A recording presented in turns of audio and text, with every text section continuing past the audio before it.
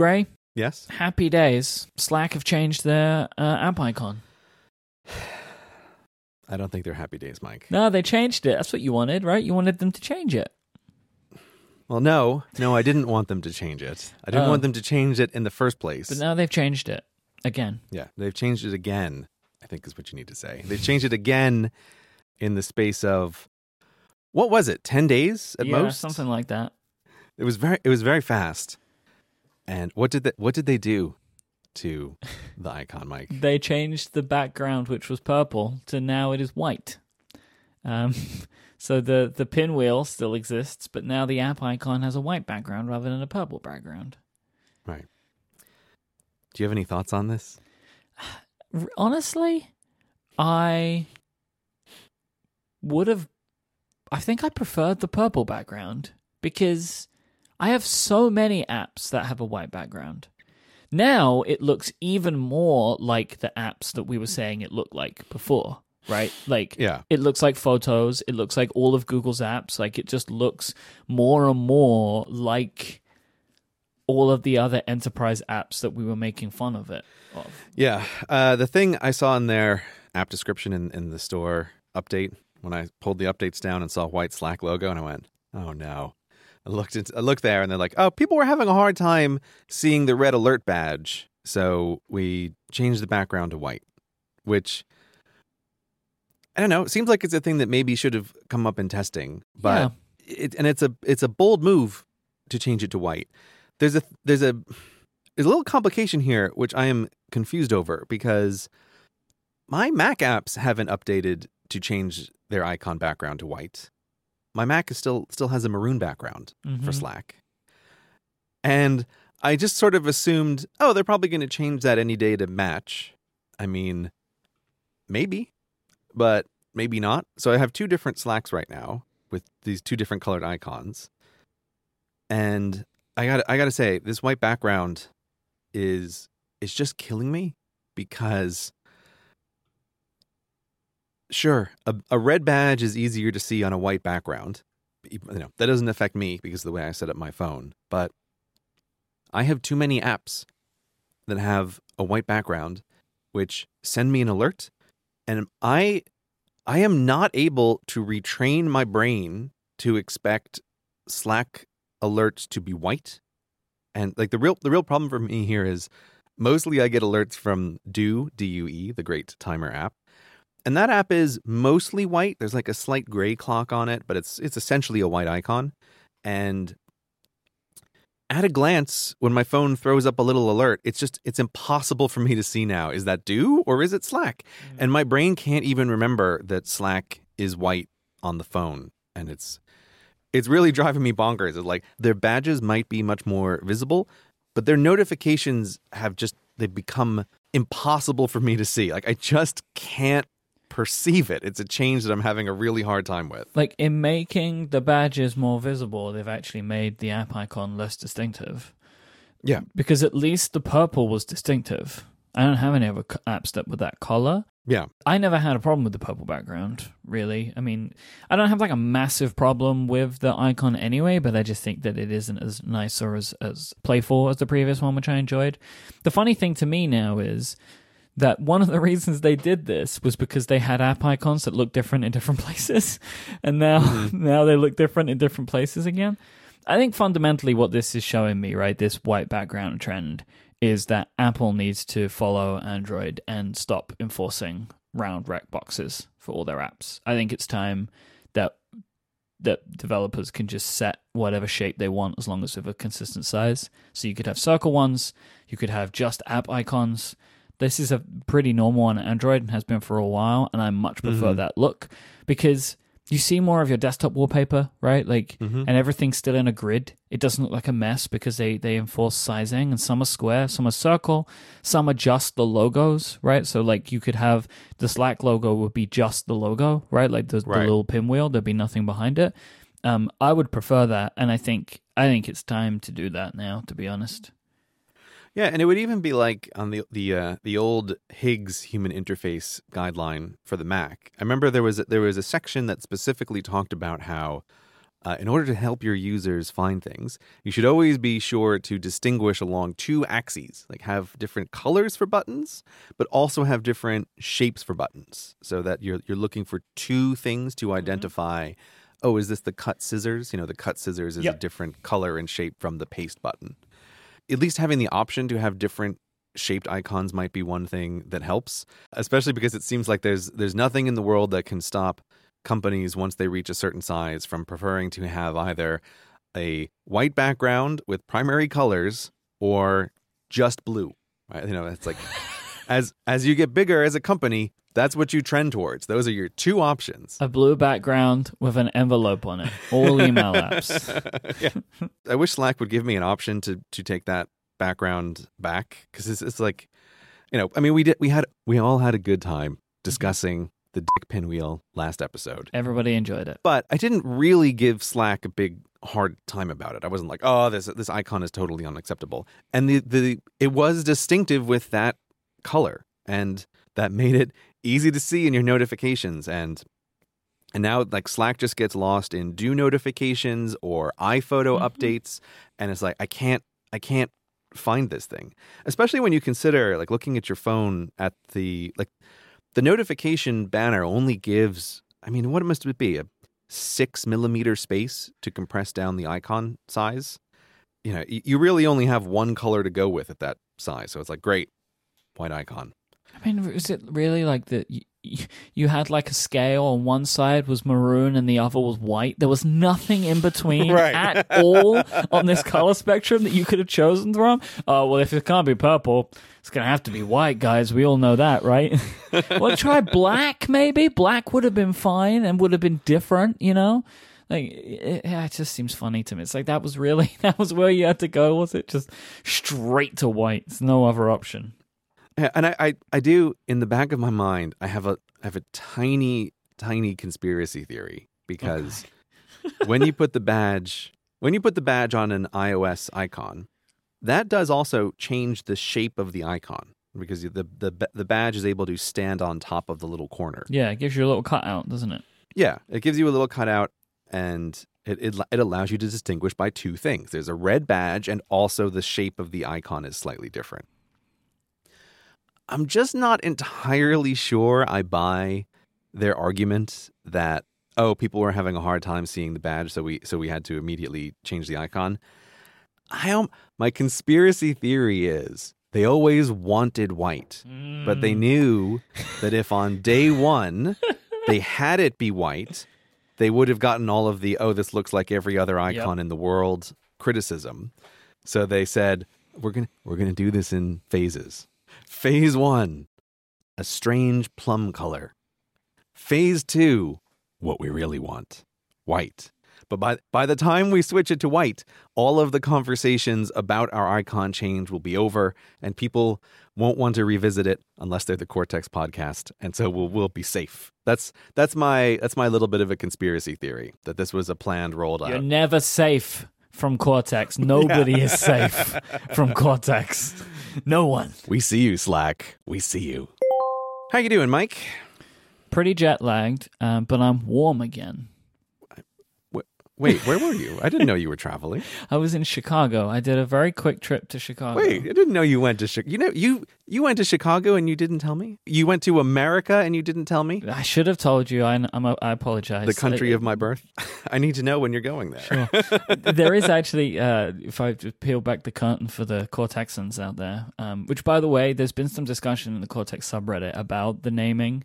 And I remember a long time ago, you referenced Cortexans.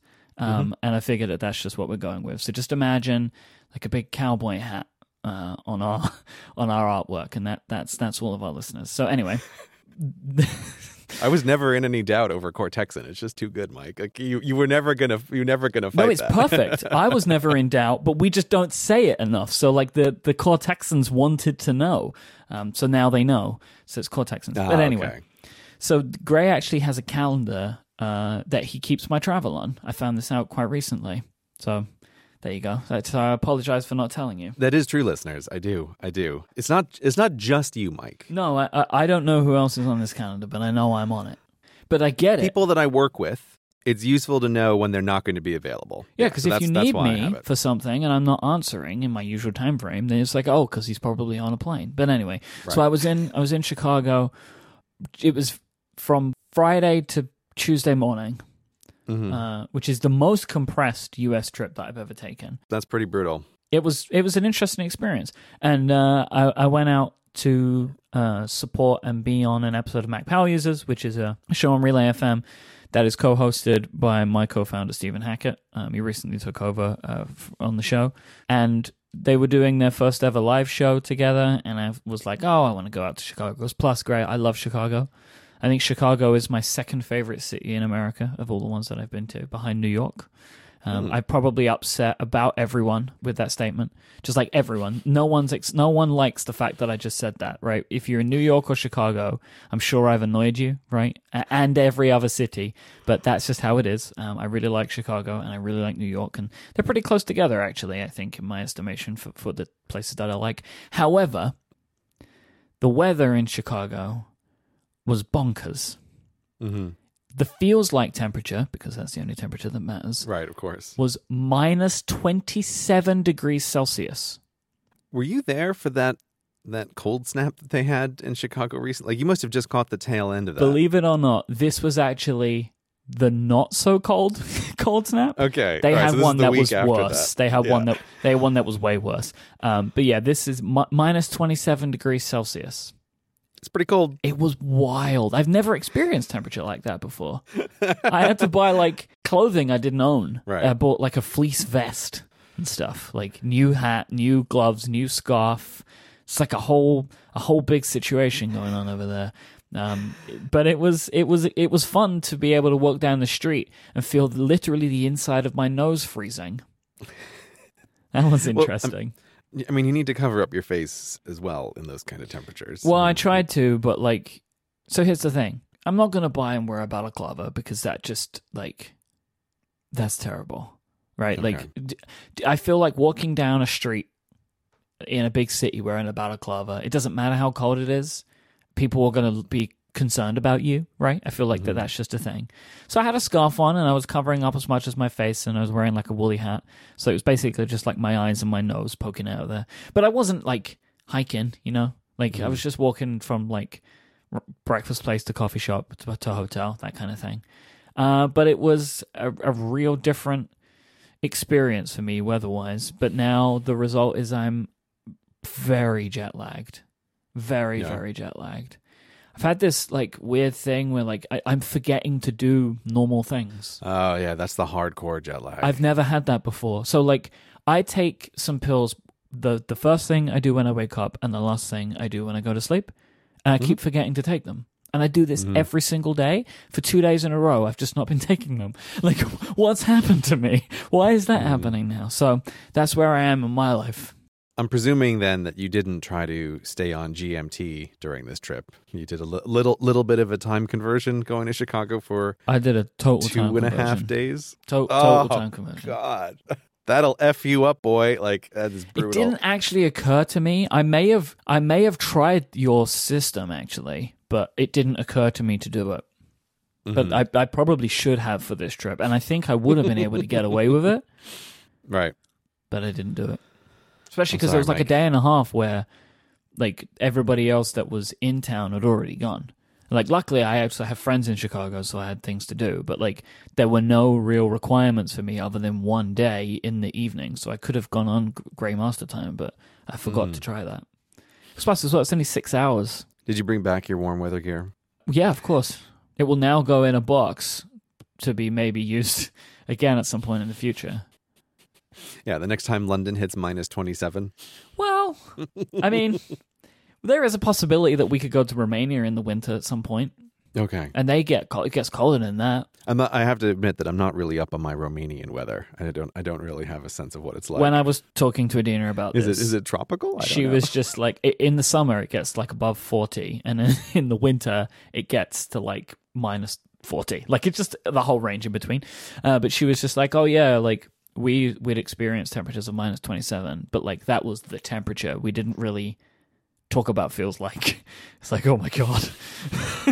Right? Like, because the actual temperature was like minus 16, but the feels like was minus 27. She was like, oh yeah, we used to just get like, it starts at minus 27. So, you know, I could probably use some of it there if we ever went there in the winter. I really like snow because I grew up in London, so never really got any. So like, I'm one of those people that likes snow. So at some point we do want to go to Romania when it's super snowy so I can experience the super snow.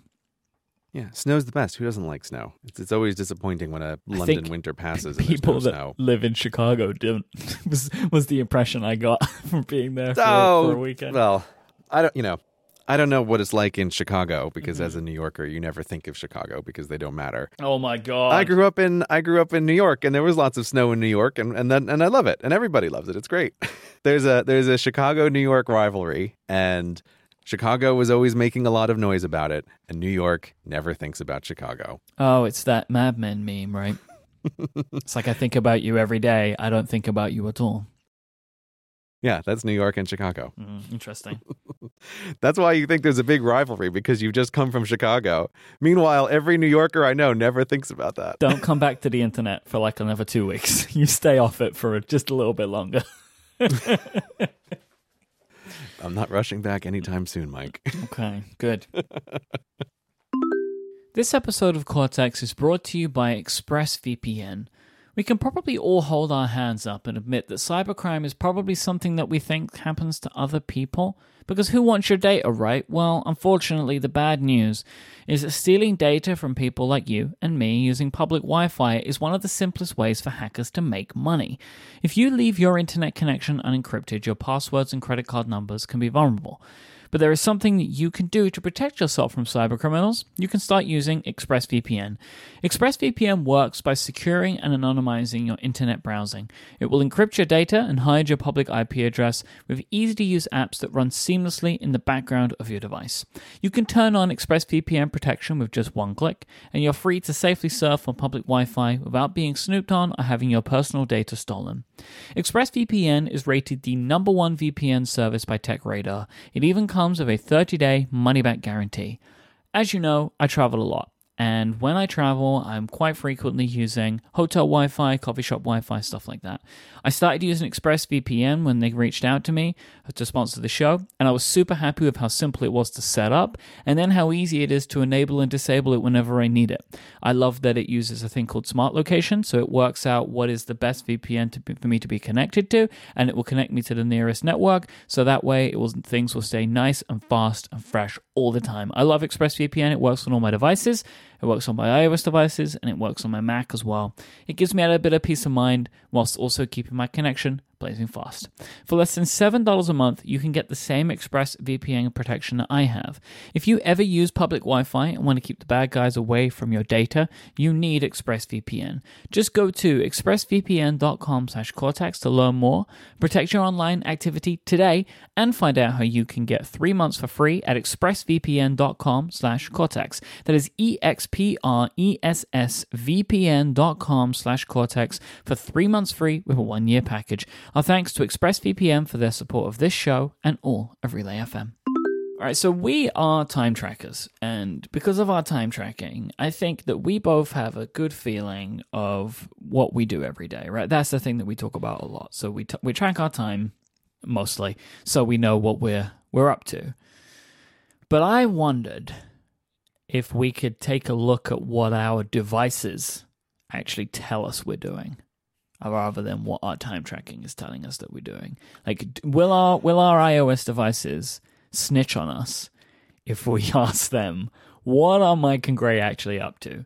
And that is where our old friend Screen Time can come in. You want to do a screen time comparison? I do want to do a screen time comparison. Okay. This has been an interesting week for me, so we can do a screen time comparison. Screen time, so we can do a screen time comparison. Streaming crimes. Streaming crimes comparisons. So we can do a stream time comparison. No, I'm keeping that in. No. Like how you made me keep in the gap, right? Which people were saying, "Oh, I bet Mike did edit that gap down." What are you talking about? On the last episode when I was trying to like think of a metaphor, and like I sat for a few seconds, and you claimed it was many minutes. It doesn't sound like something I do. Okay. I don't remember this. Yeah, that definitely isn't something you would do. But anyway, let's compare our screen crimes with each other. Yes, we can do that. I do want to have a quick little sidebar on screen time, though, because I never got around to making this one point about it, because before Apple introduced this feature... Hey, by the way, if you don't know what this is, on Android it's called digital well-being. Okay, and it's basically your phone basically making a report about the apps that you're using and the websites that you're visiting and how many times you pick up your phone every day and how many notifications you get. So both companies, both Apple and Google, introduced this around the same time. So this is something that we can all play along at home with if we want to. Yeah, but this is the little point that I want to make about screen time, which I was very disappointed, because when Apple rolled it out, the weeks before, I was like gleeful on I was like, there's a reckoning coming. Like, people are going to be appalled when they see how much they're using their phones all day long. And I was like rubbing my hands in excitement for the chaos of it. Yeah. But I didn't realize, and it never even occurred to me, that by default, Apple wouldn't turn it on. And in retrospect, it seems like, well, of course they're not going to turn it on by default, because they don't want people, like the whole world, to wake up one morning and go, oh my God, I can't believe how much time I spend in iMessage. But I wanted to get it on the record. I thought that was a cowardly move. Okay. I think it should have been on by default. And I think it is, I really think it was a cowardly choice to have it off by default rather than on by default. I think it could have really helped a lot of people recognize something in their own behavior.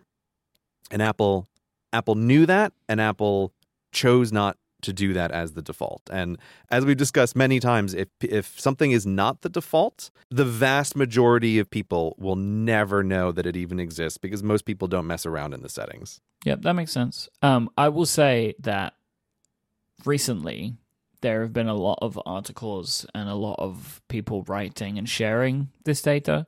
So I think that now, after like 6 months or whatever that screen time's been available, it's starting to become more of a thing in technology writing. There's been like a bunch of articles recently about this kind of stuff and about like being addicted to our devices. So I would expect more people are turning it on now than they did before, because it seems to be becoming more of a talking point. So, but I don't disagree with you at all. Yeah. I actually do agree with you. And I hadn't considered that, because if I'm being completely honest, I'd forgotten that they didn't turn it on by default, because I turned it on myself like 9 months ago, right, on my iPhone. But I do think at the same time, even though Apple didn't do it, I think the rest of the technology community at large is basically forcing people to do it by making it a talking point. I mean, I think you vastly overestimate the power and reach of the technology press. No. I'm not saying it's changing the world. I'm just saying that there are like more people are doing it now because it's becoming a thing written about in the New York Times or whatever. But obviously, this is nowhere near the level of impact that if literally every single iPhone user got a notification on Sundays telling them about their percentages. I don't disagree with you at all. But it's just, I just wanted to mark that, like, over the last couple of months, especially, I'm seeing this conversation occur more and more than I did before. Yeah, well, I think ever like for the last 18 months, there's been a slow change in the way people think about their relationship with technology and social media and all of the rest of that. And I think that the tech press is swept up in this larger sea change that is occurring anyway. I don't actually think they're necessarily the cause of it, but that's a whole other issue. I still wish maybe in iOS 13 when it comes out, Apple can take the brave choice to turn it on by default. I'd like to see that. Anyway, who in this standoff is going to go first? I think I should go first. Okay, you go first. Let me see your screen time, Mike. Okay. So I've got 3 screenshots for you that should have all of the data that you need. Okay. So we have kind of like the what's being used. And this is also, for me, a slightly different week than usual, because it's included a long-haul flight and a non-typical working week and weekend. Right. Because I was traveling and doing different things. But I don't think it's too misrepresentative of a typical week for me, but there are some things that I'll be able to point out as a little bit higher usage than others. So do you have my data now? I'm receiving your data. I'm just processing it so I can put it on 3 big images on my screen so I can behold the data. Why is your Tweetbot black. Is that an option to make a Tweetbot have a black icon? Yeah, because Tweetbot changed their icon and they Okay. created a hellish bird. And just very bad, just angry bird they made, basically.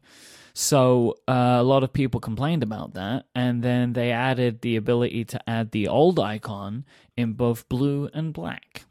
Oh, The black icon used to be used for NetBot, the app.net app. I remember I'm not going to app.net. even bother to explain that, but that was not just a worth thing it. that existed.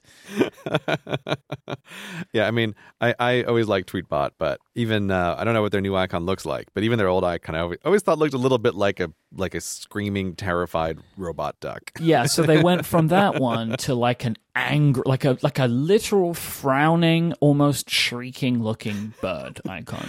Companies and Apple, why can't you just let us set whatever icon we want? Like, this is always such a thing. Yeah, but at least they did introduce that. I good. will hand it to Tweetbot that people complained, so they introduced not only options but more options than there were before. So Right. you know, they did the right thing, I think. Okay, so I'm looking at your 3 images here. Mm-hmm. The life of Mike, last 7 days, all devices. Yep. So this is broken down into 3 major categories: screen time. You have what they just refer to as screen time. So how long apps have been open and kind of your general overall usage. Then they have pickups, which is obviously how many times a day you pick up your phone and what apps you're using when you do pick up your phone. And then they have a notifications screen. I would like to start by just addressing something about the notifications. What would you like to address about the notifications, Mike? Because I'm looking at a number that says 5,236, around 750 notifications per day. So there's a problem with this. So this data is all my devices. Right. Okay. So they are including every notification times 3. Right. That is a problem that Apple should solve. Like, I shouldn't have listed 3,395 iMessage notifications over the last week, because it's actually been 1,100. But they just came through on all of the devices, right? So Right. Also, I don't fully understand why that is not a round number. It's not an even number, it's an odd number. And that doesn't make any sense. How did that happen? But let's not worry about that. Maybe it's like the notification came through on one device when I already had it open on another. I don't know the reason. Yeah, and I will totally grant that for you. I was going to make the same clarification because I have that issue with the excellent timer DUE on my phone. Oh, I can't wait to see how many there's going to be there. I'm really excited about the possibility of that. I only recently discovered I had the same thing where there was an iPad. I didn't know that I was like, oh, you've also been getting all my DUE notifications. So I think I have like double the DUE notifications that I'm supposed to have. I did just look, and mine over the last 7 days for DUE was just 27. Okay. But I wasn't at I home. literally just so got one at this very moment. sure you DUE, did. I swear it hurt us, and it just sent me a It's like, notification. yes, do you need This me? very moment. No, it didn't say yes. It just a little reminder to me. But that's hi DUE. I see you. Okay. Yes, marked done. That is done. Great. Okay, so let's talk about screen time in the beginning here. So we've got top of the list for you is YouTube at 8 hours and 15 minutes of YouTube. Yeah, so this is one of the big ones. That's slightly different. I downloaded a bunch of like multiple hour YouTube videos for my flight home. Oh, you used YouTube's view offline feature. Yeah, I use YouTube Premium for it, and it's fantastic. I've never gotten a chance to try that. I've been watching some documentaries on a YouTube channel called NoClip, which I'm thinking there might be something in there for a later Cortex Movie Club. But they're like multiple hour documentaries. Like I watched the documentary about Half-Life, which is like a 2-hour documentary. NoClip, you say? NoClip, yeah. It's really cool. I will add that to my list. One of the interesting side effects of me having left most of the internet, but I specifically excluded YouTube from that list, and like I've been watching much more. I've been using YouTube a lot more like Netflix, just trying to find stuff to watch. So I'm always looking for more channel recommendations. Well, that's a really good one. I thoroughly recommend it. I would say, like, just in general, though, that my YouTube usage is always very high. It's always like my number 1 or number 2 app typically in my screen time, because I would say at this point YouTube is my largest media source just in time consumption. So like even more than something like Netflix. Yeah. For me personally, for what I am doing, yeah. I watch more YouTube than Netflix. I'm very can you describe to me like what it is that you're watching on YouTube, just like in a very general, because like if someone says, oh, they spend a lot of time on Netflix, I feel like I have a pretty good idea of what it is, right? But everybody's YouTube is so very different. Like, what are you spending your time consuming on YouTube? Well, I don't think it's too surprising, right, that I watch a bunch of technology channels. You know, people like MKBHD and iJustine and Austin Evans, TLD Today. It's a bunch of people like that.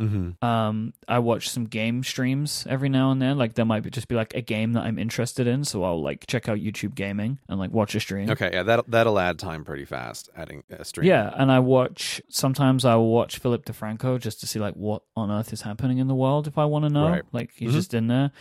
It makes me feel so funny to say this. I've recently started watching Vlogbrothers videos. Just like, hello, Mike from 15 years ago. I don't know what took me so long. Binging with Babish is a channel I really enjoy. There's tons of stuff. Like, obviously, a bunch of vloggers. I will just pick and choose some stuff. And then again, like, I'm also started watching some, like, documentaries, about video games. I watch tons of stuff, and I actually watch a lot of suggested videos too because YouTube's algorithm knows me really well. And oh my god, Jack Black's new gaming channel, Jablinski Games, is incredible. It's so good, Gray. Jack Black has a gaming channel? Yeah, it's part gaming, part vlog. It's excellent. It's one of my favorite kind of. I'm not going to say find because it's been like massively popular already, but I'm so pleased to have come across it because it's brilliant.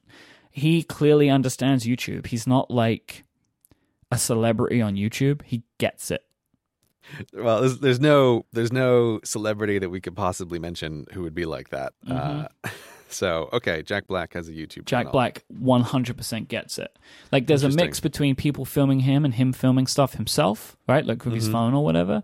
But, like, the references he makes, the jokes that he makes, like, he 100% gets it. And every video he's made so far, he publishes one a week, has been excellent. So, I watch loads of stuff, and I'm finding new stuff all the time. Like, I keep myself very open on YouTube to recommendations. Like, I probably subscribe to like 60 channels or something, and we'll just pick and choose stuff, and new stuff comes in and goes out all the time. So, yeah, that's interesting. I feel like YouTube has gotten better at recommending channels. Like, it always seems to go in waves. That there's like periods where it seems like it's very static, and then periods where it seems like it's much more aggressive about recommending stuff. And I know over the last couple months, it's done a reasonably good job at trying to bring smaller channels to my attention. And like, oh, that's really interesting. Yeah. Like, are you basically just going to YouTube and just surfing whatever it suggests to you along the top? Would you say like that's mostly your user pattern? Typically, I'm going to my sub list. And I power user right pick there. out videos from the subscription list and save them to my watch later playlist. And then I will typically, when I want to watch something, I'll go to my watch later playlist. But like a couple of times a day, I like curate what I'm seeing. So like maybe a couple of times a day, I'll just go in and like just poke around, be like, oh great, here's a bunch of videos I want to save, and I save them. And then whenever I sit down, and most of my YouTube viewing is happening at 2 different times of the day. One is like when I'm eating, so if I'm eating a meal, like if I'm eating breakfast or I'm eating lunch, and then the other is before I go to bed. I watch like probably 1 to 2 hours of YouTube videos a night in bed before I go to sleep.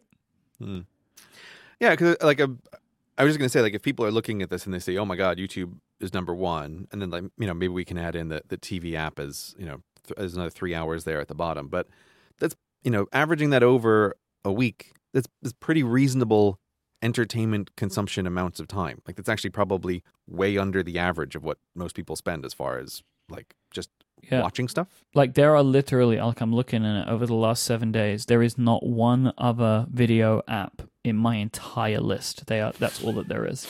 Wow, that's really interesting. And I feel like this is also this is a fair representation of how you're actually spending your time. One thing that I wonder, because I've just been saying, like, I find myself watching more YouTube lately.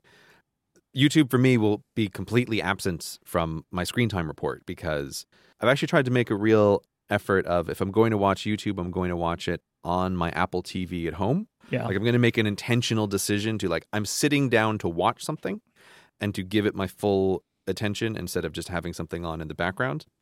And that is something I would like to see is for screen time to expand. It's like I'm logged into my iCloud account on the Apple TV, and I think it would be nice if more of the activity was captured. So I mean, if you ever did want to know your YouTube statistics, YouTube have it built into their own app across the entire platform. yeah, but it's such a hassle. I'm never going to do that. You know, like I want it all in one place. I will say as well, their statistics don't match up with Apple statistics. I'm assuming my offline viewing did not get counted.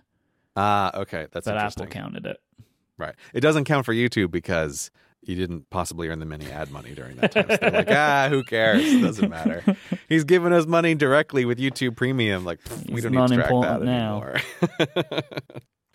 All right, so under YouTube, we've got Tweetbot as number 2. Mm-hmm. Just a squidge under 7 hours of Tweetbot. Yeah, I and really that's don't feel good that's about the it. one that seems like a lot to me, Mike. I really don't feel good about it. Tell me why. What are you thinking? How do you feel about Tweetbot? Well, see, like the thing is Tweetbot is serving multiple functions for me, right? In that it is also my news source.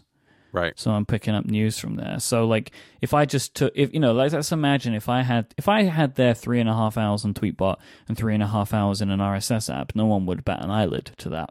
Right. But like that's what's going on here. I'm also picking up news. So it's like, okay, but just because my relationship with Twitter is changing, and I find it like, as with many people, like it isn't as great as it used to be. You know, like as I think I said on the last episode that like I feel like I'm going into battle sometimes when I'm opening Twitter because the general discourse has changed. Yeah. So just seeing it as that many hours when I'm also kind of feeling that maybe I shouldn't be using it as much is kind of a bit like ugh. But there's some stuff I could probably do, but I just haven't done yet. Like trying again with RSS apps for like the 70th time to see if I can. This is doomed to fail from the start. I like that. Yeah. That was the moment when I got Twitter. I remember really having an epiphany that Twitter is just like RSS. This is a new kind of RSS, and that was because I remember for a long time not really using Twitter and kind of not getting it, and then there was that period of time. It's very sad when Google Reader went away and RSS clients kind of failed, and I latched on to Tweetbot as being a new sort of RSS. I'm like, okay, now I have a place in my life for this. Because like there are news outlets that I don't want to get all of their information. Yeah. But I follow reporters at some of those outlets whose articles I want to read, and they will share them, right? So like I don't have to subscribe to whatever news source and get the fire hose of their Twitter account or their RSS feed, right? But I will just get like this person's articles and stuff that they write, and I can just read those because they're the ones of interest to me. Yeah, so like I would suggest you don't waste your time trying to get into an RSS reader because again, it's just not quite widely supported enough, and it's going to be frustrating. Like I don't think it's going to be successful, but that gets right to the core of. You have complicated feelings about Twitter because it isn't like it's useless. It isn't like you're just wasting an hour a day on Twitter. It's incredibly valuable as a service. But I just don't feel as happy about it as I used to. Yeah, because you open it up and like you said, you've gone into battle and you find yourself in the middle of a New York versus Chicago war that you wanted no part in. Mm-hmm. And meanwhile, your co-host is just tee-hee-hee giggling away in his isolated cave far away from the internet. Something I've enjoyed greatly. Yes. People keep replying to my tweets and saying, I thought you weren't going to do any more hot takes. And I'm like, oh, damn it. They're watching me. Right. Yeah, okay, so you're on the record. You're still doing your hot takes. I greatly appreciate the Core Texans calling me out on this. Because it's like, yep, you're keeping me in line, and there's some stuff where I'm like, no, I'm comfortable with this, right? Like, I appreciate you mentioning it, but like, I don't consider this one necessarily a hot take. It's something I don't care about people's opinions either way, right? Like, I'm not, like, there's some stuff where like, if I'm making like a prediction about something, I don't care if people think it's wrong because I don't necessarily think it's right, Right. Yeah. Prediction is different, but I feel like you're already trying to weasel out of this with some of these. Where you're like, that's not a hot take. It's a medium take. It's not even a take, really. It's a give. It's it's a medium give. This is not a hot take. Please leave me alone. Tepid at best. This episode of Cortex is brought to you in part by FreshBooks. FreshBooks is the cloud accounting software that can save you up to 192 hours of your precious life. By simplifying tasks like invoicing, tracking expenses, and getting paid online, FreshBooks has dramatically reduced the time it takes for over 10 million people to deal with their paperwork. Invoicing clients, it's always a little bit stressful. It's a thing that you want to make sure that you get right, and FreshBooks makes it easy. Not only do they have templates and automatic numbering of the invoices and keeping track of just making it look good, but they also handle the awkward human side of invoices.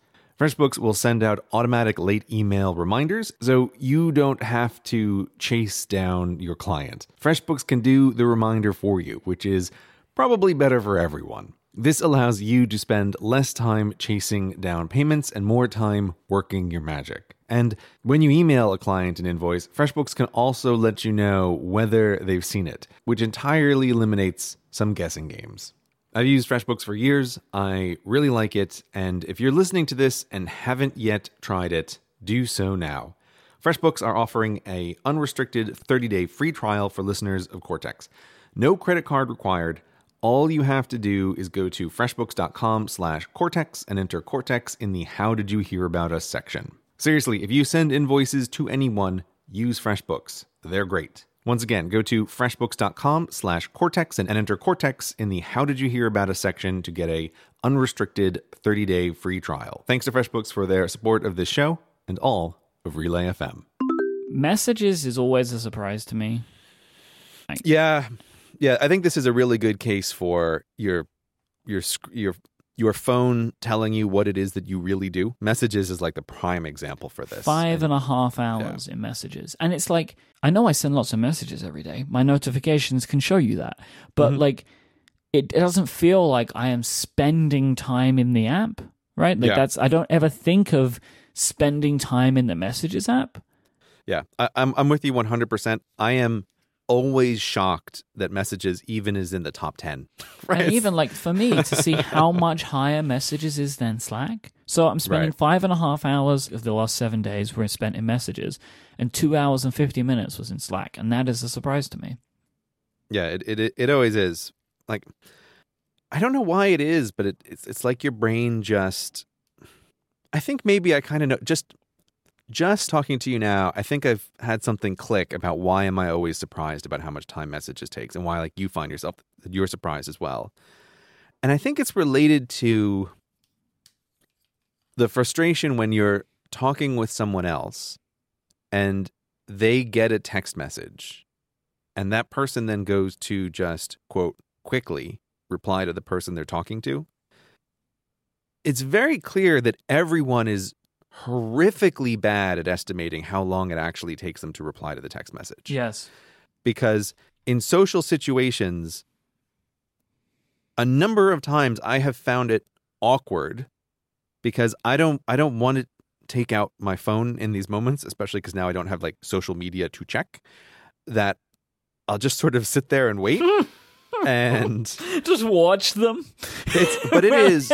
It is frankly astounding how long people take to reply, and they clearly have no sense about it. And I too am in this category of not perceiving how long it takes me to reply to text messages. When you reply to a message, how often is that the end of the conversation? Yeah, I think of this. I think of this as a half-life. Is the conversation really over? And in the Gray household, this usually comes up, say, if we're going to be watching a movie and someone is wrapping up a text message conversation. Oh, yeah. And is like, okay, you'll get a go on movie. And I'll think, is it really a go on the movie though? Right. And you wait for the half-life of the text message conversation to really die out. So that's another good point. Yeah, I think there are times where we are experiencing that exact same half-life. Look, I think look, I'm not saying that there might be a point of communication between the Gray household and the Hurley household around the same time that would be delaying the beginning of movie time. But yes, it's definitely a thing. It's a possibility.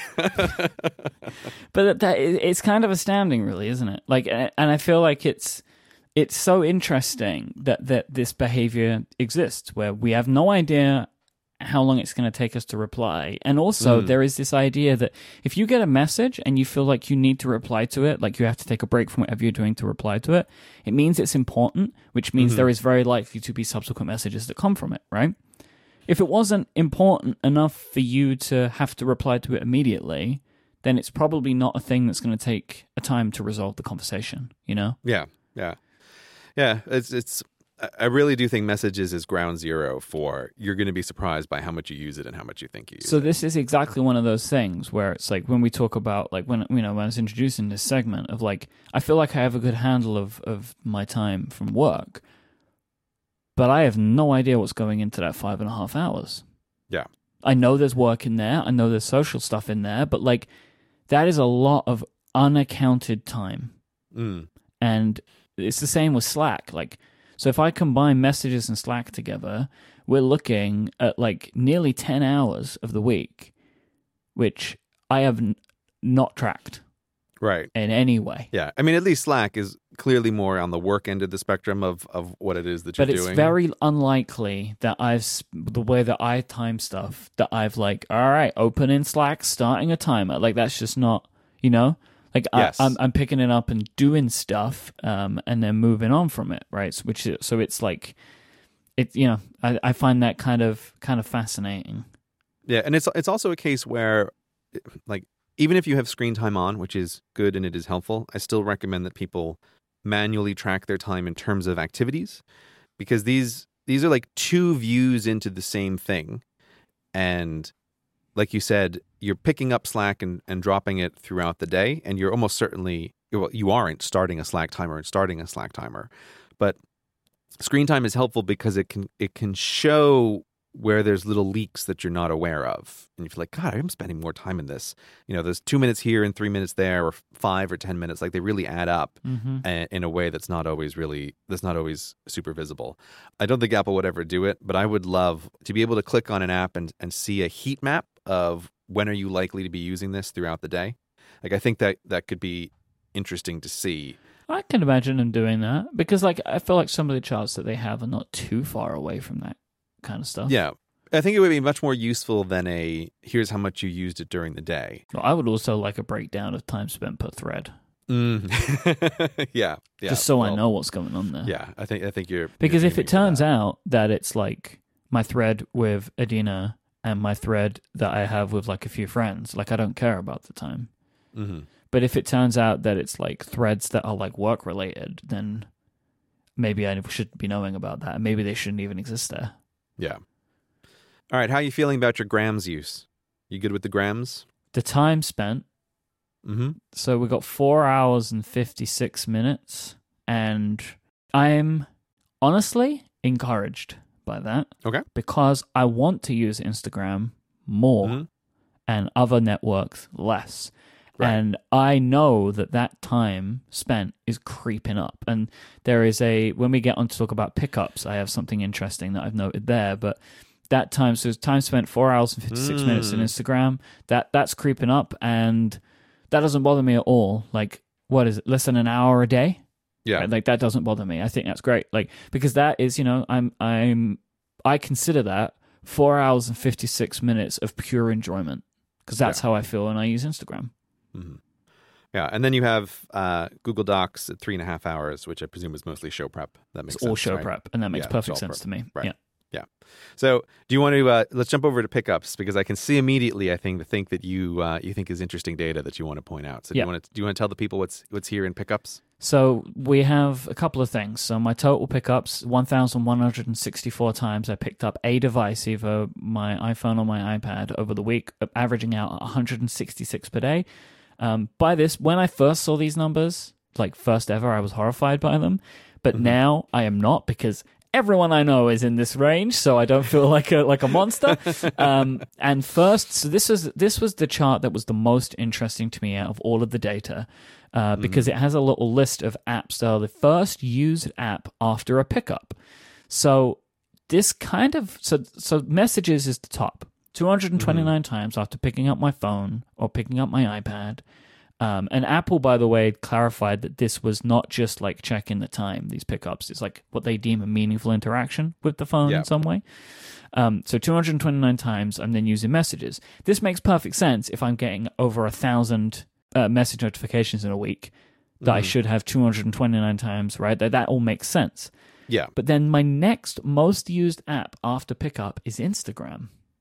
And it's more than Tweetbot. Which is more than Tweetbot. That's the interesting thing. So it goes messages, Instagram, Slack, Tweetbot. Slack being where it is makes sense because I get Slack notifications, right? And when I get a Slack notification, I kind of have it set up in such a way that if I get a notification on Slack, I pretty much should be opening Slack. Right.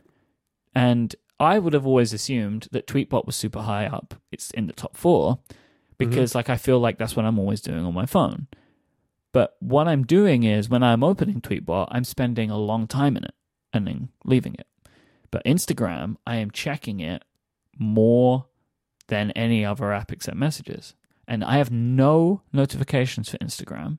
So this is all pure opening the phone. What app do I want to use? Oh, I want to use Instagram.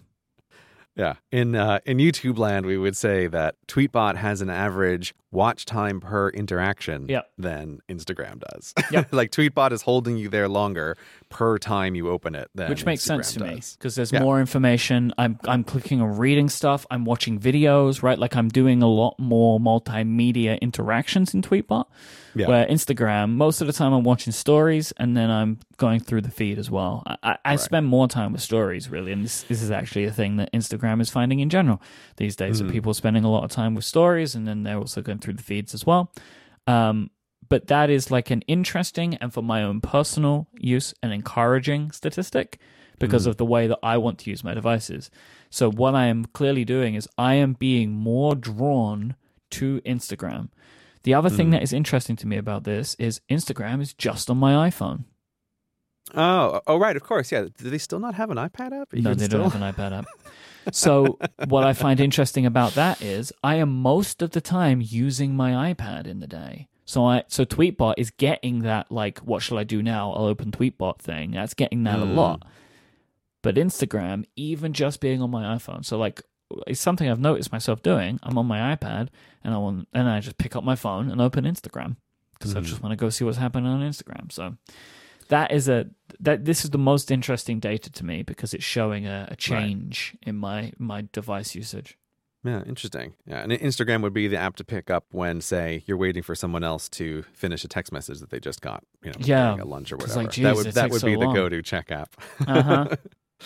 But, okay, so then going to your notifications, if we correct out the math here, you have gotten 1,700 notifications in the last 7 days. So that works out to be about 250 notifications a day if we're dividing by 3.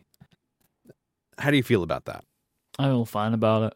Because the apps that are there at the top, I expect that, right? Messages, Slack, Spark, and Todoist, like these are the applications that I want to be notifying me multiple times a day about the things that they need to be notifying me about. Like I have no problem with my notification numbers at all. Yeah. Like that makes sense to me. Yeah, I think they make sense too. And again, especially because you like the nature of your work is very communicative, and like you're talking to people. So like Slack and Spark and Todoist, like those, it totally makes sense that these things are up there as notifications that you get. And I think sometimes people can be a little bit like tisk about the number of notifications, but it's like, but these are devices that you're using to do stuff. Like, of course, they're going to notify you a bunch. And 250 notifications a day, especially when you're including what are basically like iMessage threads, where when you're not looking, someone messages you 5 sentences. Like, it doesn't seem like a crazy number to me. No, and also as well, like, here's the thing to remember: I don't have this strapped to my wrist anymore. Oh, right, of course. Yeah, so this is right. These notifications, they only are getting to me when I want them to. Mm-hmm. And that has become a very different part of, like, it's become a very different feeling for me. I'm happier not wearing the Apple Watch. Like, my ultimate feeling on that is I have no desire to go back to having something physically attached to my body which can notify me. I think that, and I'm not trying to launch like a big philosophical debate here, but I actually think it's probably pretty unhealthy. Because if I don't want to be notified, I mean, Do Not Disturb is great, but I can just take my phone and just put it over there. Or, like, if I'm busy doing something, my phone isn't touching me most of the time, right? Like, I've probably got it on a table. So if I'm caught up in something, those notifications aren't going to get to me, and I can just do the thing that I'm doing. But if I'm wearing my Apple Watch, it's always going to be jumping in. And for me personally, I think it's been a better impact on my mental health to be able to separate myself from technology physically. So I'm in the very early stages of formulating this opinion, having not worn an Apple Watch for basically a year at this point. It'll be May where I would have not worn an Apple Watch for an entire year. And I have noticed that I am feeling better about that. That's interesting to hear. Partly because of what you said about, like, not having the watch and not having notifications on, and partly because of what I find incredibly frustrating limitations about how screen time and notifications work on iOS and the Apple Watch. I keep going through phases where it doesn't really matter, but I have experimented sometimes with basically not ever getting messages on the Apple Watch, and it's not what I want. What I want isn't quite technically possible, to my great frustration, but I could totally see that, like, for some people that makes sense as an option. Like, you know what? Maybe this thing isn't for you, being tapped and not having your phone around. The reason so far that I have always come back from doing that is because ever since I've had my Apple Watch, I don't really pay any attention to where my phone is once I arrive in the house. Like, there's a couple of charging pads, and I just sort of drop it on one of them. And so I have very often ended up during those little phases coming back to my phone, and there's a whole ton of notifications on it. I'm like, oh, I should have known about these. I just wasn't looking. Like, I think my tendency is to get very...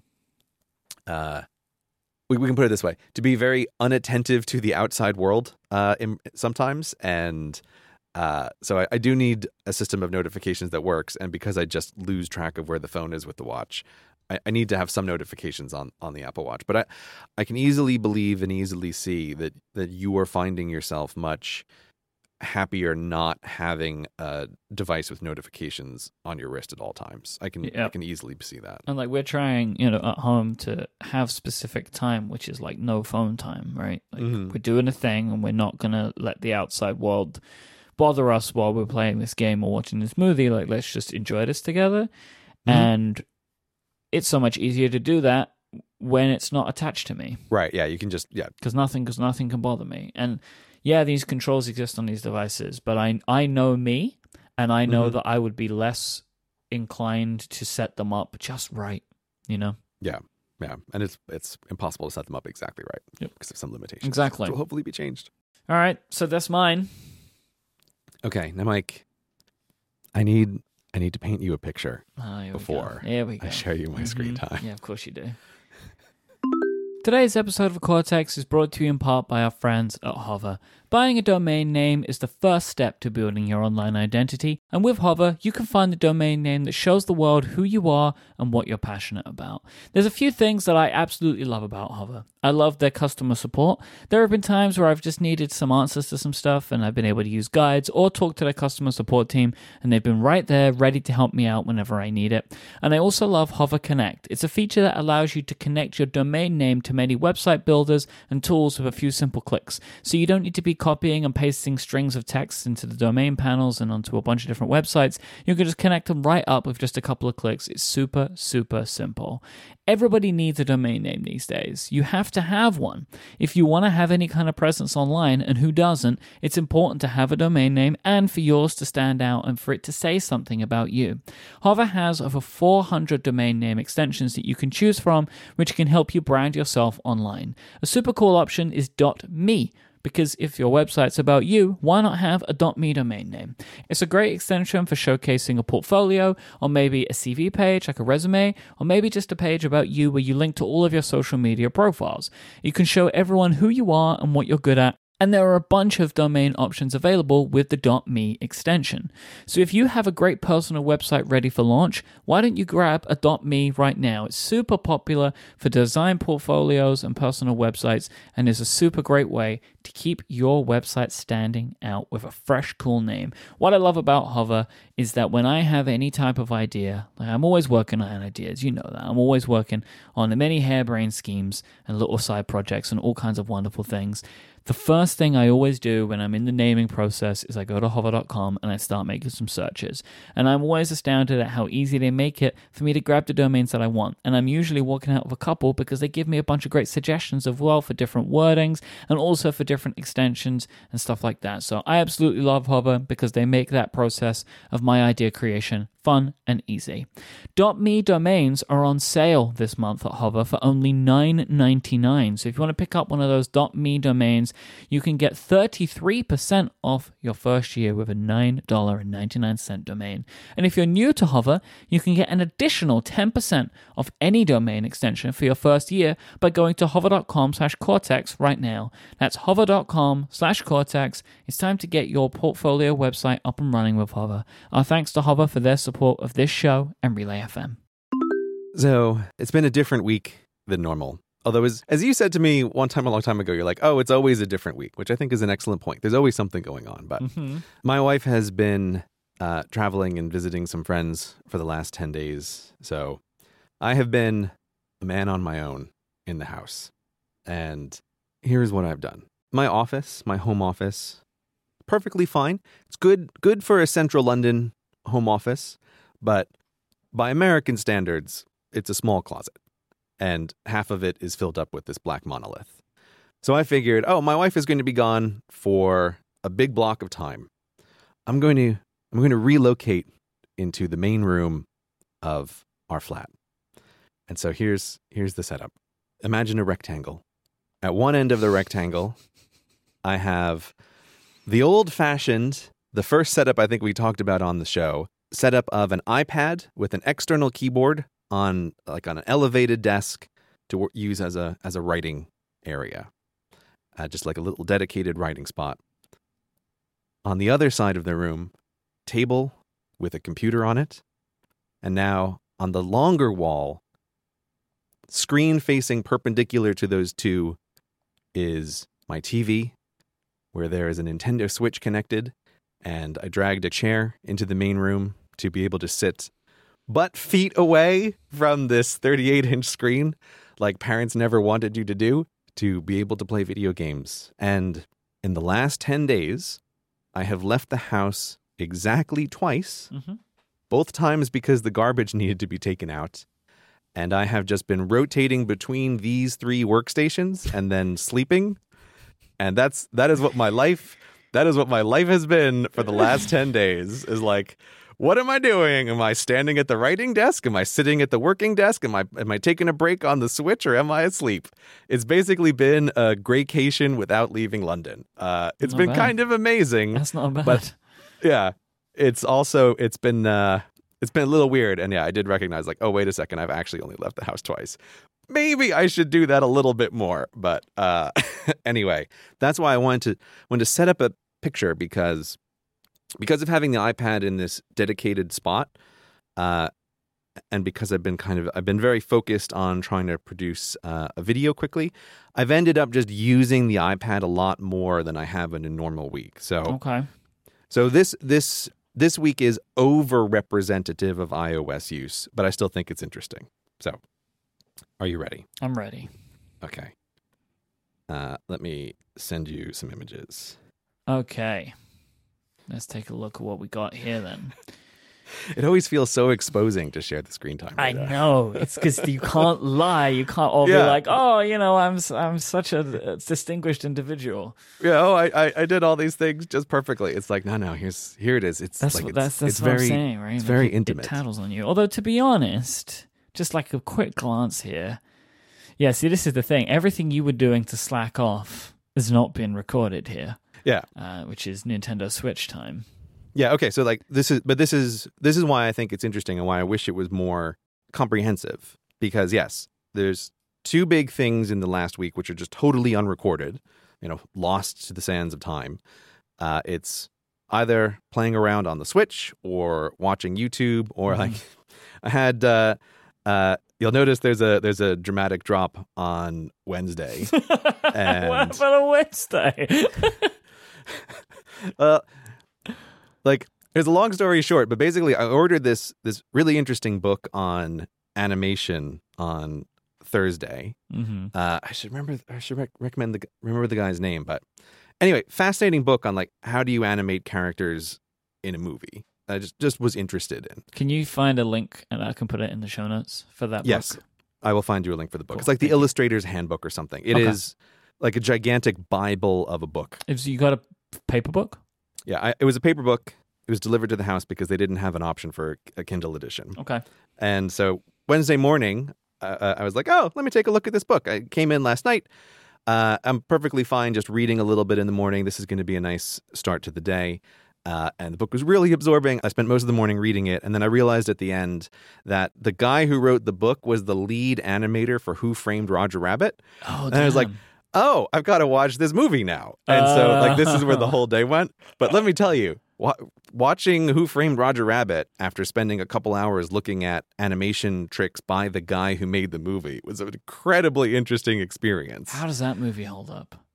It holds up fantastically. Really? Like, I was blown away by how well that movie held up. I think it could honestly be released almost as like a movie now. I think it would Wow. be perfectly fine. The fact that it's set back in time really helps it. But anyway, Right, so because that it was already set in like the 50s Yeah. or whatever, right? So, yeah, it came out in the 80s and it was Mhm. set in the 30s. Right. So like it helps it quite a lot. Mhm. But anyway, that was a very interesting day. That was like sort of my unofficial day off, but still, like that was not the plan for the day in the morning for how it was going to go. But this is why iOS time just completely Sure. disappears, right? Because nothing's being recorded. Yeah, because you're like averaging 4 hours, 50 minutes a day, but that would have been over 5 hours, yeah, right? yeah, If Wednesday was a more in line day with the rest of the days. yeah. So anyway, that's why like this is not a representative sample of what I'm up to, but it's nonetheless it's the screen time that I have to share. So I see something I don't have, which is limits, and I'm sure this is like app limits, and you have Slack and Mail 20 minutes. Is this per day? Yeah, that's a per day limit. Mm-hmm. And the reason those limits are there is it's actually not because I spend too much time in those apps. It's actually I hardly ever use either of those apps on iOS, but the limit is there because I don't want to get sucked into something, and if I happen to be opening Mail or my secondary Slack, I always want to make sure I'm doing it with a real purpose of like, why are you doing this? Is there something really important you need to do? Right. When you're on iOS, these are not the times to actually Yeah. be taking care of this work. It's meant for the Mac. Okay. That's exactly it. Like this is not the ideal environment to do this. Do it somewhere else. And I also like that the way it works, the way the limits work is if I do spend more than 20 minutes on them, it locks the app and then it also just removes any badges that might happen to be there. So it really becomes totally like out of sight, out of mind. So that's why I have those two limits there. But it really doesn't come into play very often because I just tend not to use those apps on iOS. Do you see that like you're soon going to have what you wanted, which was the ability to customize downtime to certain hours on a daily basis? Oh, interesting. Okay. I'm glad to hear that that's coming in. It's coming in iOS 12.2. So you can cool. customize every single day and what times you want downtime to start and end.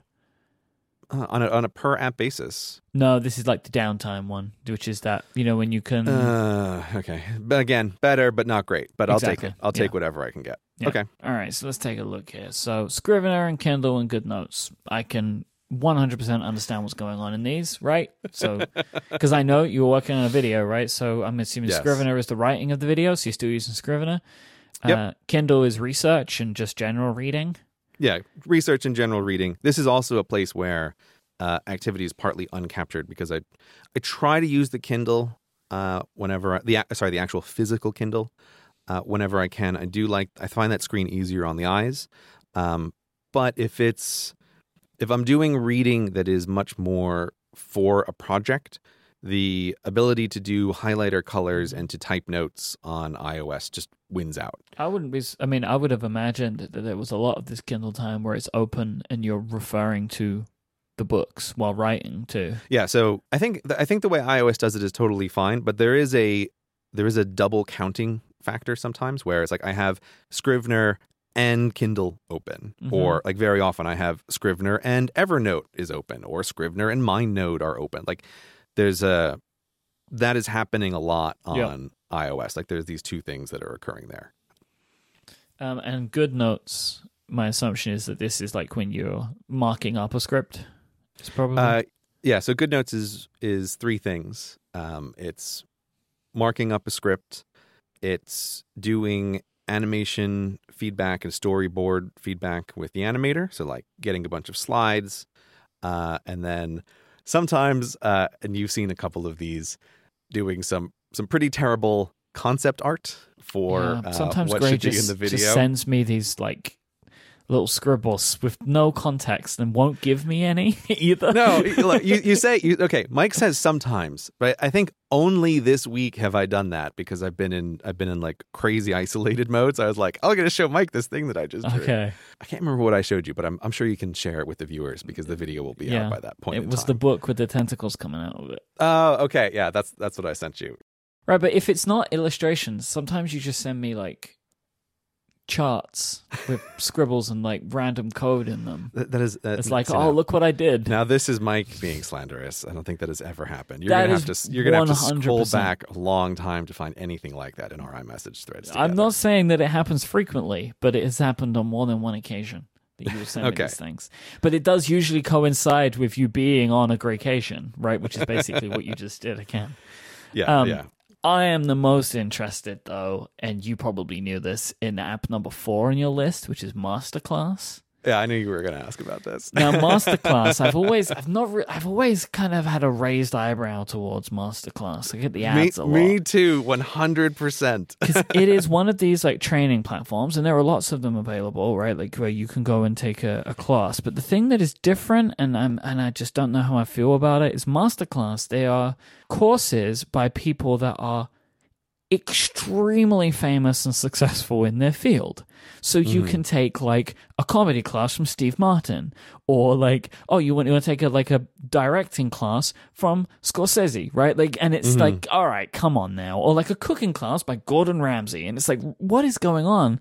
And I always feel like, I always have this feeling where I'm like, is it possible to actually learn from these people? Or should you be using these things that are a little bit more practical? So I really want to know what you're doing, and I want to get your opinion on it. Right. Now, I've had 100% that same raised eyebrow. But also because I'm in the field of educational video, sort of. There's also been a professional interest of like, what are you up to, Masterclass? Because their ads on YouTube are amazing. Like, I think they're just really well done. I cannot fathom how they make enough money to pay the people that they get to do the videos. I mean, well, the answer is the courses are shockingly expensive. Oh, Like, really? Your breath will be taken away Oh, by how okay. expensive they are. That is the answer. When I decided to look into it, I was like, oh, this is how they make their money. Like, you do not need many people to sign up for this. So that's how they make their money. But yeah, if you've spent any time even remotely near educational videos on YouTube, like you have seen masterclass ads. Oh, wow. Yeah. Okay. They're available for in-app purchase. They're like £85 each. Yeah, it's like $85 for a course, and they have some deal of like $150 for a year or something for a bunch of courses. I don't remember exactly, but it's a lot. Okay, so here's the thing. I always was curious about them. I'm like, I kind of want to know. And when I started getting the ads for Neil Gaiman talking about writing, I was like, oh man, like masterclass, like you're getting me close here to be curious about what this is. Because Neil Gaiman is an author I really like. I like a lot of his work. And I'm just kind of curious to see what this is. But I'll tell you what, I'll tell you the one that finally got me was totally unexpected. Dan Brown, the guy who wrote the Da Vinci Code, Okay. did a course in writing on Masterclass that I saw on one of the YouTube ads. I was like, oh, hi, Dan Brown. I've read 2 of your books, and I liked neither of them. But they were page turners, but especially the second one, I kind of got to the end of it out of just sheer frustration. You know, like sometimes you're reading a book and you're like, I don't like this book, but you're like, I'm gonna plow through it and get to the end because you're frustrated, not because you're having a great time. But nonetheless, I thought it's interesting to hear from people who are doing sort of the same thing in a very different way. Or I think like it can be even more enlightening to hear someone talk about their work who is successful, but whose work isn't the kind of thing that you like. Like you can sometimes hear different things in that. So the curiosity totally overtook me. And I was like, God damn it. Like, here we go. Okay, I have to see the Dan Brown course on writing. Like, I need to know. I need to know what he says. And so I will say this. All of my raised eyebrows about Masterclass were 100% confirmed by going into it. And for me, that's not a bad thing, because what they're really doing, and what my suspicion from many of the trailers were, is I think they're sitting down these super professionals for 1 to maybe 3 days, and they're interviewing them in a filmed environment that isn't going to change, and having them talk about their work. And then it is being edited into like a class that's broken down into little sections that's like lessons. But are you going to learn writing or cooking from one of these things? No, I don't think you are. And this is what concerns me about people paying for these classes. Yeah. Is that they're super expensive, and like you come out of it hoping that like R.L. Stein is going to teach you how to write a young fiction. He's on my queue list, right? Yeah. So I have the feeling like I actually got exactly what I wanted for my money, Right. which is I wanted to hear Neil Gaiman just talk about being a writer. And I genuinely wanted to hear Dan Brown talk about, like, what is it like to be Dan Brown, the writer? And I genuinely found it really interesting. Again, even though I did not enjoy his books, it's like, that was really interesting to listen to. He talked through the mechanics of like how do you write a thriller? Like, what makes a thriller novel different from other kinds of books? How do you do certain kinds of setups? And because I went through that, like, in quotes, course, which I think is much more like an interview where the interviewer has been cut out. I went onto my Kindle and just bought the first thriller that was at the top of the like Amazon recommends you check it out list. You know, something about like a murder in Mississippi. And I read it out of just interest in seeing the mechanics play out. And it's like, man, this dude is following the Dan Brown formula 100%. And it's just interesting to see. in the same way, like all those YouTube channels that talk about how movies are made. And you can sometimes see in a movie a different kind of thing after watching that. So, I watch a bunch of those channels too. If you're wondering about the other things that I'm watching, there's a bunch of those as well. So.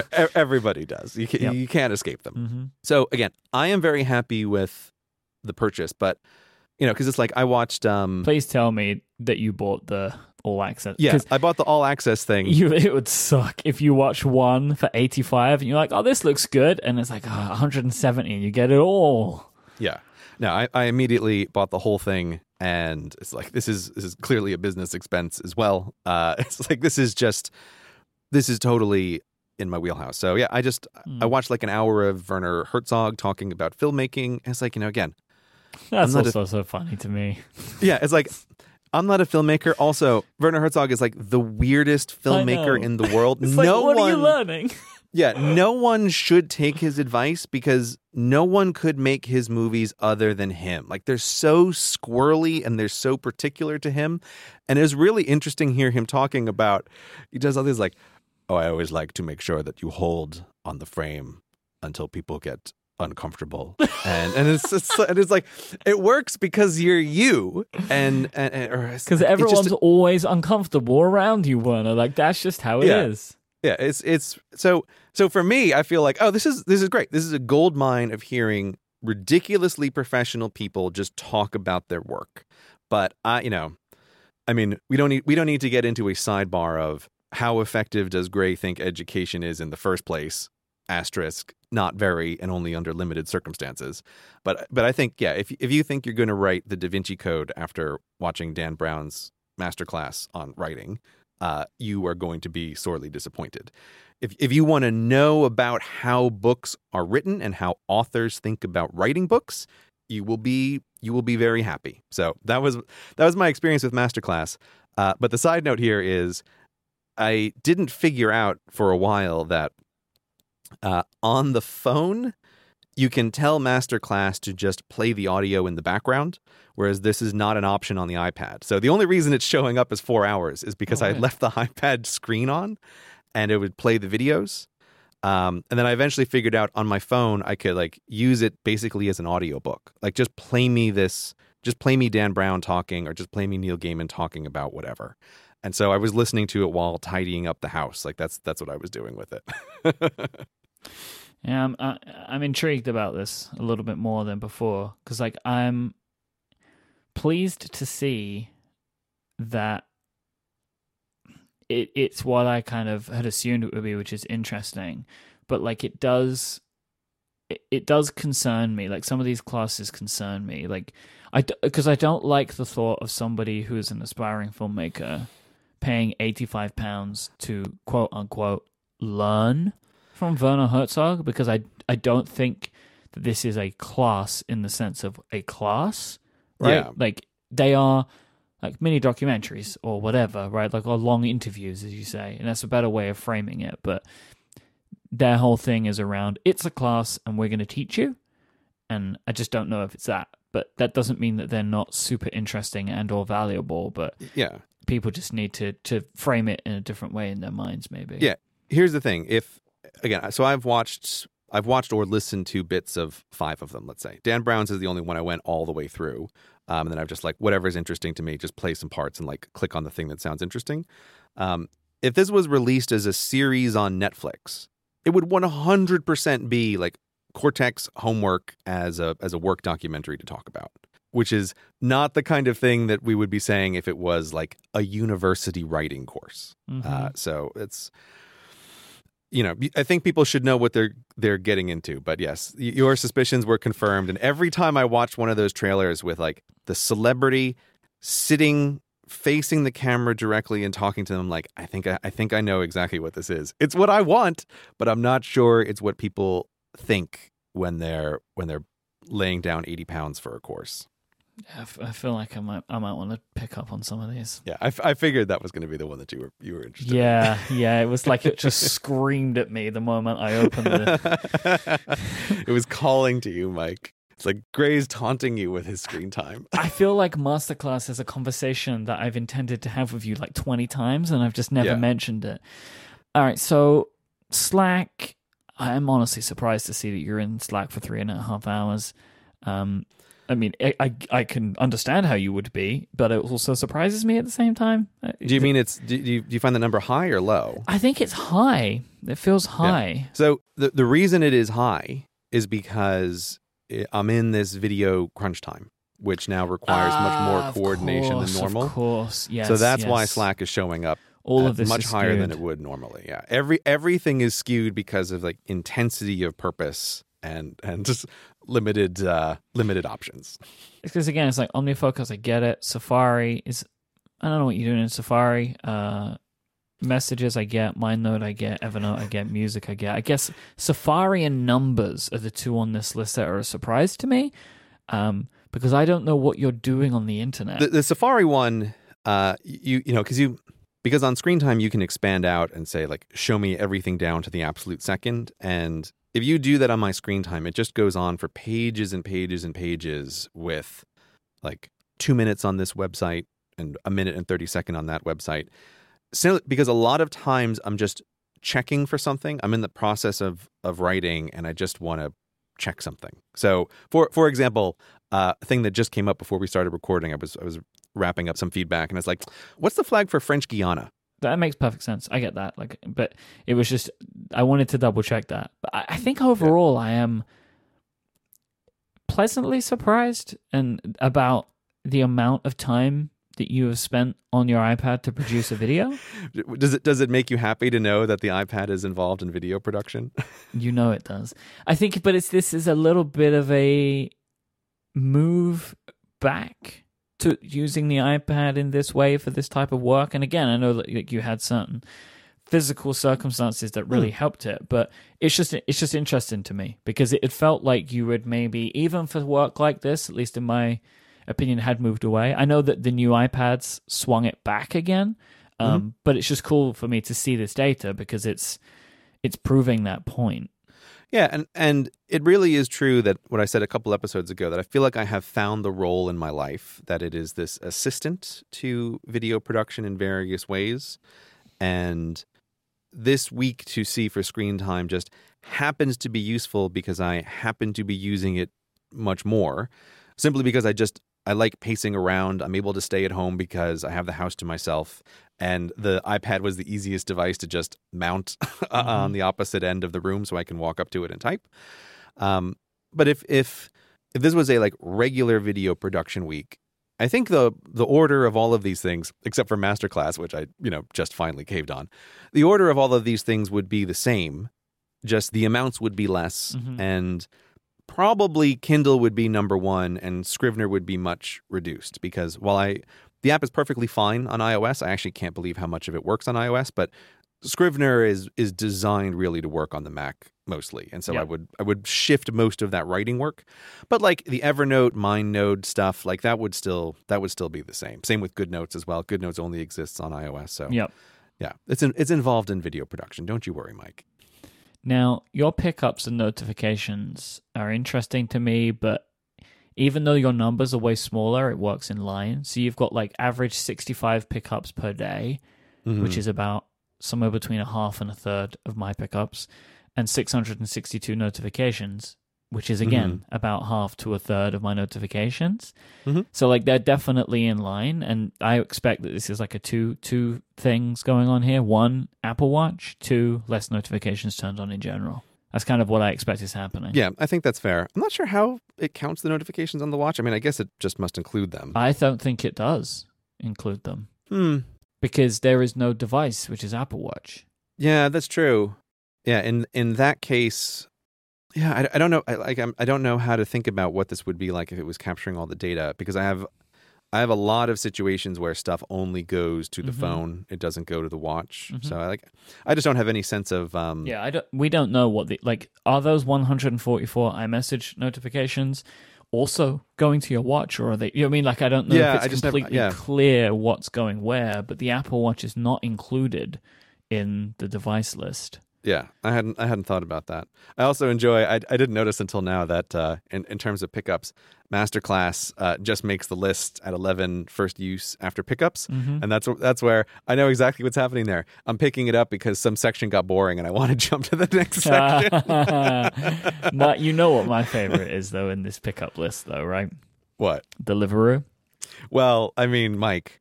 Why is Deliveroo there? I had a boys' weekend, that's why. That's exactly it, right? In case you're not in the UK, Deliveroo is one of these food delivery apps, like Postmates or whatever, where you can basically say, hey, go to this restaurant and bring me restaurant food on a bike to my home, please. Yes. And if you are not leaving the house for a week, I'm expecting this is like 2 Deliveroo meals a day, which counts to the 14. That's what I reckon's going on here. I'm going to say that's exactly correct. Yeah. Because the way Deliveroo works is I'm hungry. Pick up the phone, open Deliveroo order, and then I don't have any reason to open Deliveroo again until the next time I think I'm hungry, send food to me. Yep. So yes, we have 7 days, 14 times Deliveroo was used as the first thing on the phone. And there's 11 notifications, which somehow lines up kind of around that idea of like every time they're coming, they're sending you a notification. Yeah, and I feel like 2 meals a day. In the past 10 days, I've left the house twice to take out 2 garbage bags full of mostly bags from other places. So yeah, it's all telling a particular story. And then again, which is also funny to me in the notifications, you've got iRobot, which is the Roomba. It's like, I'm not doing anything here. The robot can clean up after me. Come on, robot, clean up the crumbs that I've made from my burger. Okay, it's actually not that. Oh God, iRobot is there. I know I've said this before, and I know it sounds ridiculous, but it really is true. I find it a great psychological boon to productivity that if I am doing work in the house, there are robots doing work in the house. Mm-hmm. So, if I'm having a little bit of a hard time getting started with writing, it is such a it works so often as a trick to just put a load of laundry in the laundry machine and start the Roomba, and somehow it feels like, oh, well, I guess I should be working too now. And it works. It might be the single dumbest psychological trick that I play on myself, but it works, so I don't care, and I'm still going to keep doing it. And those 9 iRobot notifications are all help. I'm stuck on a cliff, or my bin is full. That's what that is. I'm not at all surprised that you have 192 due notifications. That's hilarious, but makes perfect sense. The thing that was the most interesting to me is how few OmniFocus there were. 20 notifications from OmniFocus over a 7-day period. Yeah. One of the reasons for that is because I try really hard to put anything that's like a naggy sort of notification into due. And I'm pretty liberal about what is a naggy notification. So, for example, you say you remember to take pills in the morning and in the afternoon. I never remember. So I have a notification that pops up at lunchtime that says, like, don't forget to take the pills. Mm-hmm. And that is set to keep bugging me every hour, if I haven't done it. And I have a lot of little notifications like that. I've even been putting some things in there, like the one that popped up while we were recording is just a notification that says, think about what you might want to write this evening.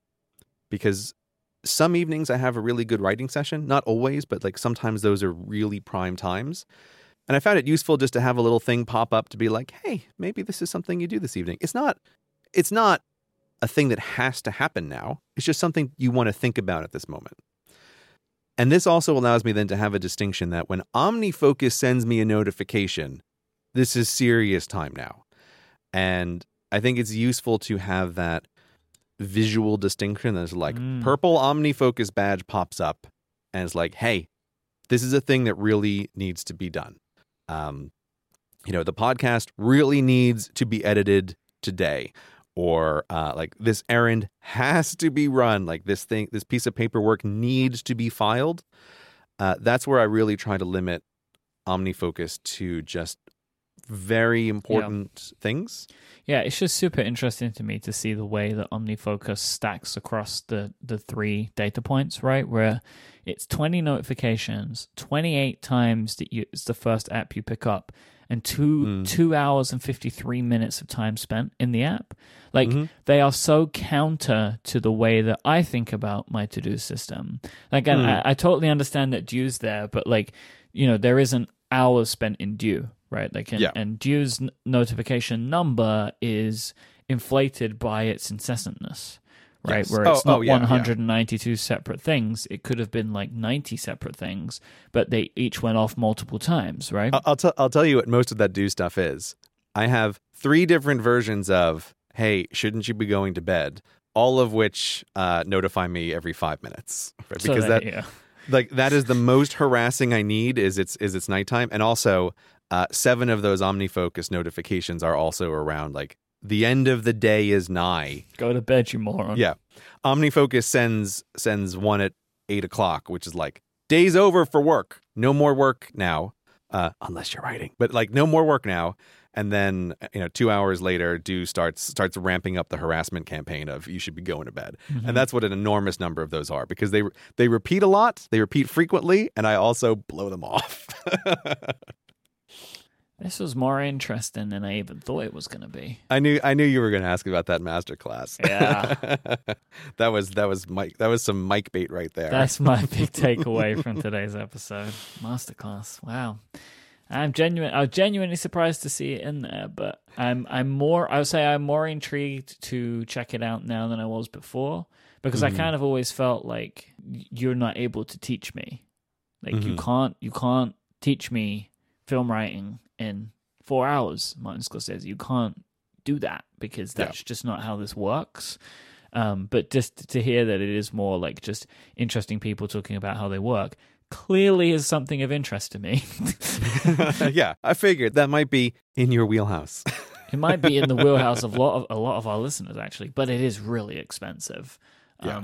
I don't know if I'm not willing to just say to someone, hey, just go spend £170 to check this out. Oh, yeah. Like I said, if it wasn't something that I could clearly regard as a business expense, I may have just always been the case of, I think I know what you are, Masterclass. Yeah. But I'm not going to pay this many pounds to just find out. Speaking about stuff to watch, I would like to set some Cortex Movie Club homework. Because you've been setting them recently. Okay, you're taking charge now? I just want to recommend something that I really liked for various working reasons that actually is a overall positive feeling to it. There is a Netflix documentary series called 7 Days Out. It's a bunch of episodes. Every single one of them is great in a different way. And the conceit of the series is they take an event, then they go back 7 days in time and film people related to that event over the span of a week. So, like, for example, the Chanel fashion show at Paris Fashion Week, right? So you go 7 days back from that point, and what does it take for them to get everything ready in the 7 days leading up to that event, right? So every episode focuses on a different thing, and they're all wildly different, like an esports competition, the Westminster Dog Show. There's a bunch of great stuff in there. That's the one I've seen. Yeah, I figured. The one that I want to talk about is about 11 Madison Park, which is a restaurant that was voted the best restaurant in the world, and then a few months later closed for refurbishment. Okay. So 7 days before their reopening. It's fascinating and brilliant, and I want to watch it again, and I want you to watch it, and I want us to talk about it. So this is one. Okay. Positive. It's going to make you feel good. I think at least not going to make you feel bad. Is it going to make you feel good? Because it's like I have friends who work in back of house, and if there's one thing I know about that job, low stress and relaxing. That's what it's like to be back of house at a restaurant. Sure, there's stress involved for the people that are involved in it, but it doesn't affect you as the viewer. Oh, okay, all right. It's all swept under the rug. Okay, well, great. But like, no, you can see the stress, but like, I can't imagine people like, unless they do this for a living, feeling super stressed. But nothing like catastrophic happens, and it seems like everything is taken care of, right? Like spoilers. Oh Jesus, Mike! Wow, why even watch it? Yeah, exactly. But it's like, everything in this series, like the event is complete, right? Whether it went the way people want it to or not is like another thing. Like even in this one, it's not 100% perfect, but that's what I like about it. Is like the thing's gonna happen anyway. How do you deal with it? And that's what I find interesting about this series. So 11 Madison Park will be the episode that we're going to watch. It's the one about the restaurant, in case you need help finding it. Yeah, cool. Well, I look forward to watching it. I enjoyed watching the dog episode 1. There's one on like I think it's the Cassini space probe as well. Like it looks like an interesting series, so I've been meaning to watch it anyway. And it's super interesting to me because I do also recommend the one about the esports competition, which both me and clearly the documentary makers thought was going to be the worst episode, but is actually the best episode of the season. But if you watch it, you'll know why I don't want to talk about it on the show. I recommend watching it. Oh, okay. Well, I mean, now I have to watch them all before the show. But this is the only mandatory one. That's the only mandatory one. And if you want to talk about any of the other episodes, we can. But you can't stop me. I'm not. I don't want to stop you. Actually, that's not true at all. You totally can stop me. But I recommend that you do watch it, but like you don't need to.